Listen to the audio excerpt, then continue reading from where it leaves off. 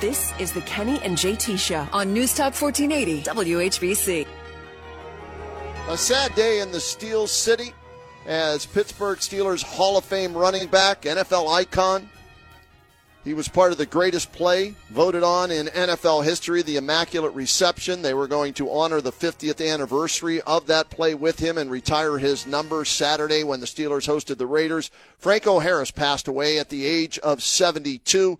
We've been talking about it on the show today. Dave Motz with some great stories, who used to work at the Hall of Fame and knew Franco Harris. And our next guest knew him as well as a friend and covering him over the years. He's been in Pittsburgh as the godfather of Pittsburgh sports. Joining us right now on the hotline is Stan Savran. Stan, thanks for joining us today. I'm guessing for you and everybody there in Pittsburgh, a very, very tough day. Very sad, Kenny. Shocking. There's been no indication. There's, really been no release from the Harris family. If Franco had been suffering from any kind of disease, by all accounts, he was not. He made a TV appearance as recently as yesterday afternoon.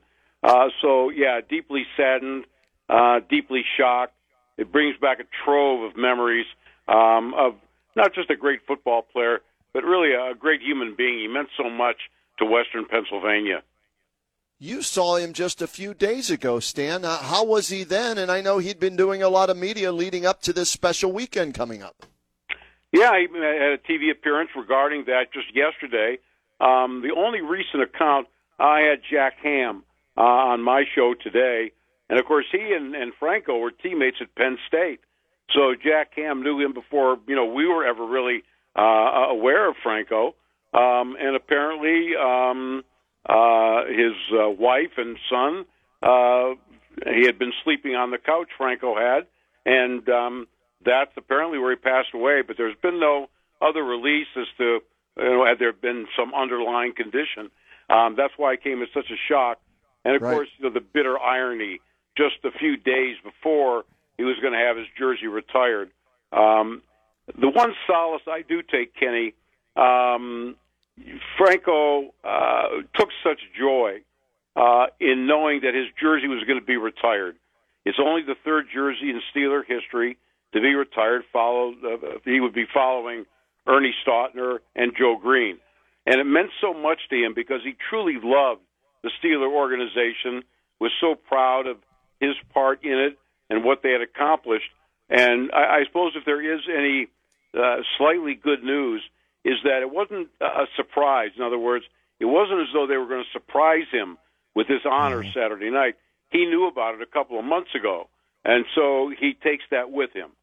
Yeah, I saw a picture online. He was posing with Terry Bradshaw in a T-shirt, I believe, with the logo of the 50th anniversary of the Immaculate Reception. Stan, do we know how many of the teammates were or will be on hand for this dedication? I guess we'll call it a service now, Saturday night? I don't know the exact number, JT. I do know that a number of the Raiders are going to be there. Guys like Phil Villapiano and, some of those guys who played in that game for the then Oakland Raiders are going to be present for that presentation. I'm told that they're going to proceed with whatever it is they had planned. And they're not going to alter that, obviously, other than, Franco's presence. But they are going to continue with the ceremony. I cannot give you an exact number. I would feel pretty certain that the players who still live in and around Pittsburgh, like an Andy Russell, like Rocky Blyer, those guys are all planning to be there. Yeah, and maybe more now, unfortunately, will come because of the passing of Franco Harris, as on Friday officially, December 23rd, it would have been 50 years to the day the Immaculate Reception happened, and celebrating that as the greatest play in NFL history. And Stan, what do you remember about that play and how that impacted not only the Steelers organization, the city of Pittsburgh, but Franco Harris from that point forward as well? Well, I think it put them on the map. Everybody understands that they had been in the league for 40 years and had never accomplished anything. The 72 appearance was their first playoff appearance ever in those 40 years. The one thing that I take with me about that play is that in some sort of obtuse way, I think the Immaculate Reception, in some cases, does Franco kind of a disservice, because I think people, perhaps certainly outside of Pittsburgh and Western Pennsylvania, they know Franco from that play. And oftentimes that play just overshadowed what a great player he was. I think people associate him so closely with the play, and obviously he caught the ball, and it was ironic because he was actually supposed to be blocking on the play. But when he saw that Bradshaw was in trouble, he did what he was coached to do, get open.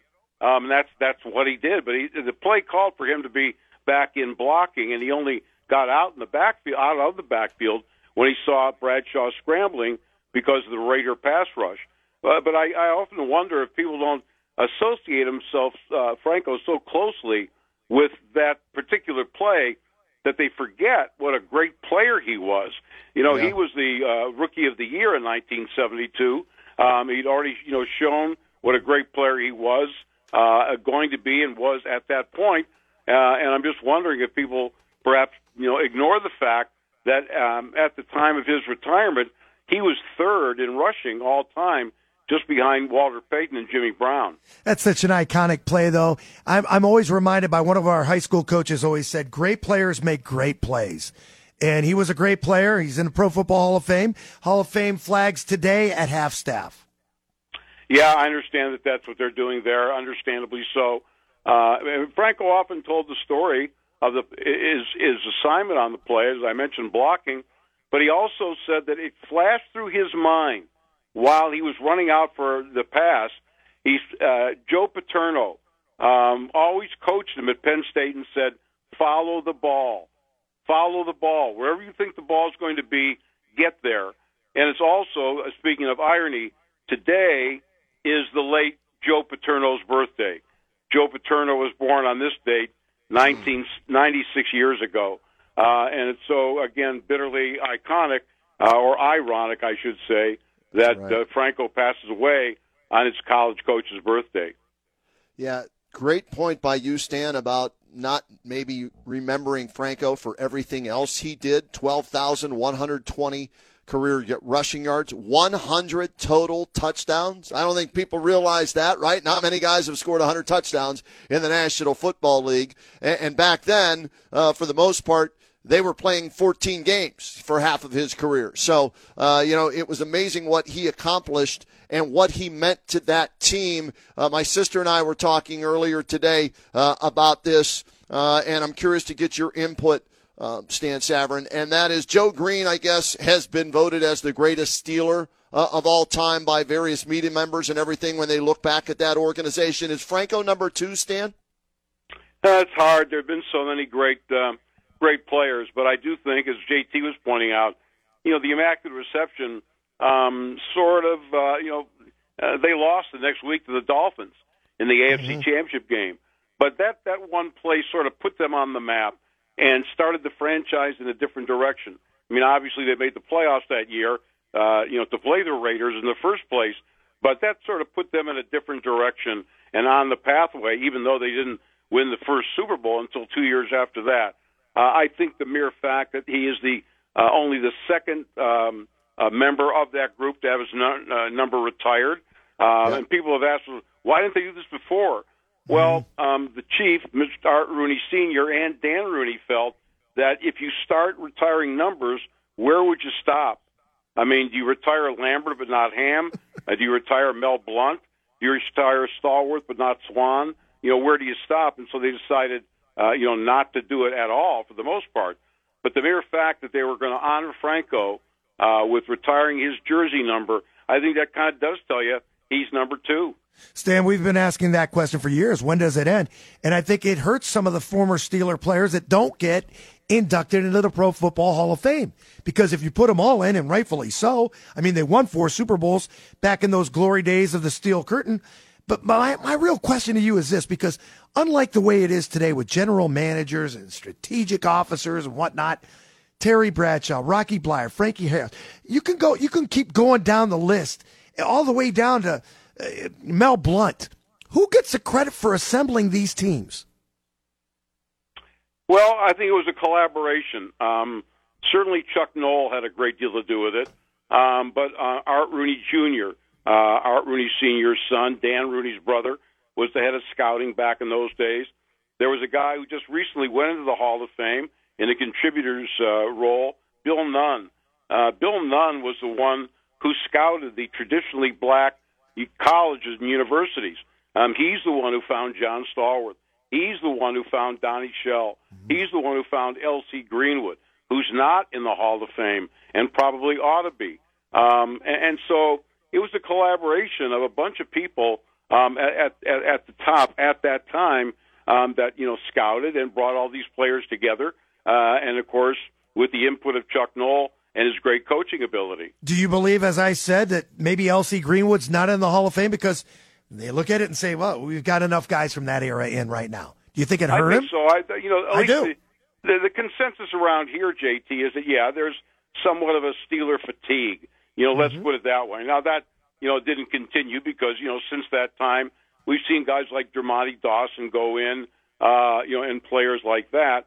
But from the dynasty years, they're an awful. Andy Russell is another one who maybe deserves Hall of Fame consideration, but because he wasn't as, if you will, famous as a Lambert or a Ham, maybe he got left out because they said, enough is enough. Right. There are still human beings voting for other human beings, and so maybe they said, we got enough Steelers for the time being. Hines Ward comes to mind, right, Kenny? Well, yeah, I think he's got, you can combine the stats of Stallworth and Swan, and I don't think they equal Hines Ward. He won 2 Super Bowls, too, so he's another guy, I think, that gets overlooked often, when you see these final, tallies. And JT and Stan, you know this, going back, I just totaled it up, 10 players and the head coach from the dynasty era. So, I mean, you're talking about 11 prominent individuals, and if you want to throw in the owner, too, that makes 12. So you got 12 people, so that's probably why, as you pointed out with, why it took Donnie Shell so long to get in, and Andy Russell, you could make an argument for him. L.C. Greenwood, I agree with you, deserves to be in as well. So, that's why I think they've stopped putting the dynasty guys in, because now you've got Ben Roethlisberger's the next clear-cut one, right, Stan? I mean, there's no doubt he's going to be in the Hall of Fame as a Steeler. Yeah, I wouldn't. I think he's a first-ballot Hall of Famer. Okay. You never know about the class that he'll be in with, but yeah, as of right now, I think he's a first-ballot Hall of Famer. You could actually go to 13 because both Art and Dan Rooney are in the Hall of Fame. Art was one of the first as a franchise owner. His son Dan, because he presided over the dynasty years.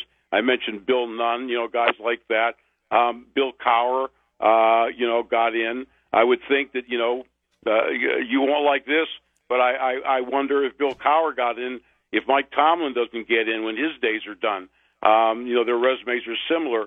But I do think that, with the exception of Lambert, of Andy Russell and of L.C. Greenwood, I think they probably run the course of the players from the dynasty years.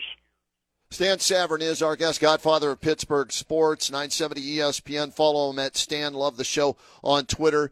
Stan, Franco Harris not only impacted the organization when he played, but after he retired, and Chuck Noll, I still hate him for the comment he made about, Franco who, during that year when he held out and everything, that burns my gears, and the same with Bradshaw. I guess there are a few things there, but that's the way Chuck was. But he comes back, and he was always known as a Steeler. A lot of people don't even know he played for Seattle for half a season and everything. What did he mean to the community, not just the franchise, but coming back in Pittsburgh, Super Donuts, creating jobs, and being an ambassador for the city and for the NFL, and you see that statue of the Immaculate Reception when you come into the airport? Well, people here don't even count the Seattle fiasco. Right. That's what it ended up being. It was one of Franco's great regrets. It was one of Dan Rooney's great regrets, too. He talks about that a great deal. His greatest regret is that contract situation. And by the way, for the record, the Steelers did offer Franco a brand-new contract, even though they didn't have to. He was already under contract. But he was so visible in so many charitable organizations. He was out and about almost every night of the year, appearing at various functions, most of them charitable. He was a great ambassador, and Franco just had this presence about him. When Franco entered the room, everybody stopped. He had that iconic face. I mean, it just was a face that everybody knew. Everybody was aware of who he was. He carried sort of a regal bearing about him that when he did enter a room, everybody stopped and looked, and, oh, Franco's here. He carried himself with a countenance and a grace. He appeared at so many functions and did so many things behind the scenes. And as I say, he was in love with Pittsburgh. Naturally, any athlete that has success in a franchise area and chooses to live his life after his playing career, it makes sense. In business ventures, he's earned a reputation there. It would help him in his future, endeavors in business. So it made sense for Franco, who's from New Jersey, to stay in Pittsburgh. But the one thing that always struck me about Franco, guys, is that he stayed here in Pittsburgh, but he belonged here. He was a Pittsburgh kind of guy. He was a Pittsburgh type of guy. He just belonged here. He fit in here. That's why everybody accepted him. It was a perfect place for him to play, and it was a perfect place for him to retire and live the rest of his life as short as it ended up being. He just belonged here. Well said, Stan Savran. We appreciate the time on what is a sad day, and I know a busy day for you. Thanks for making time for us, as you always do, my friend. We'll talk again in a couple of weeks before that finale between the current version of the Steelers and the Browns. All right, pal? Absolutely, Kenny. Thanks for having me. Stan Savran, the godfather of Pittsburgh sports, spending a few minutes with us. Good perspective on what Franco meant to the team, the city, and the National Football League.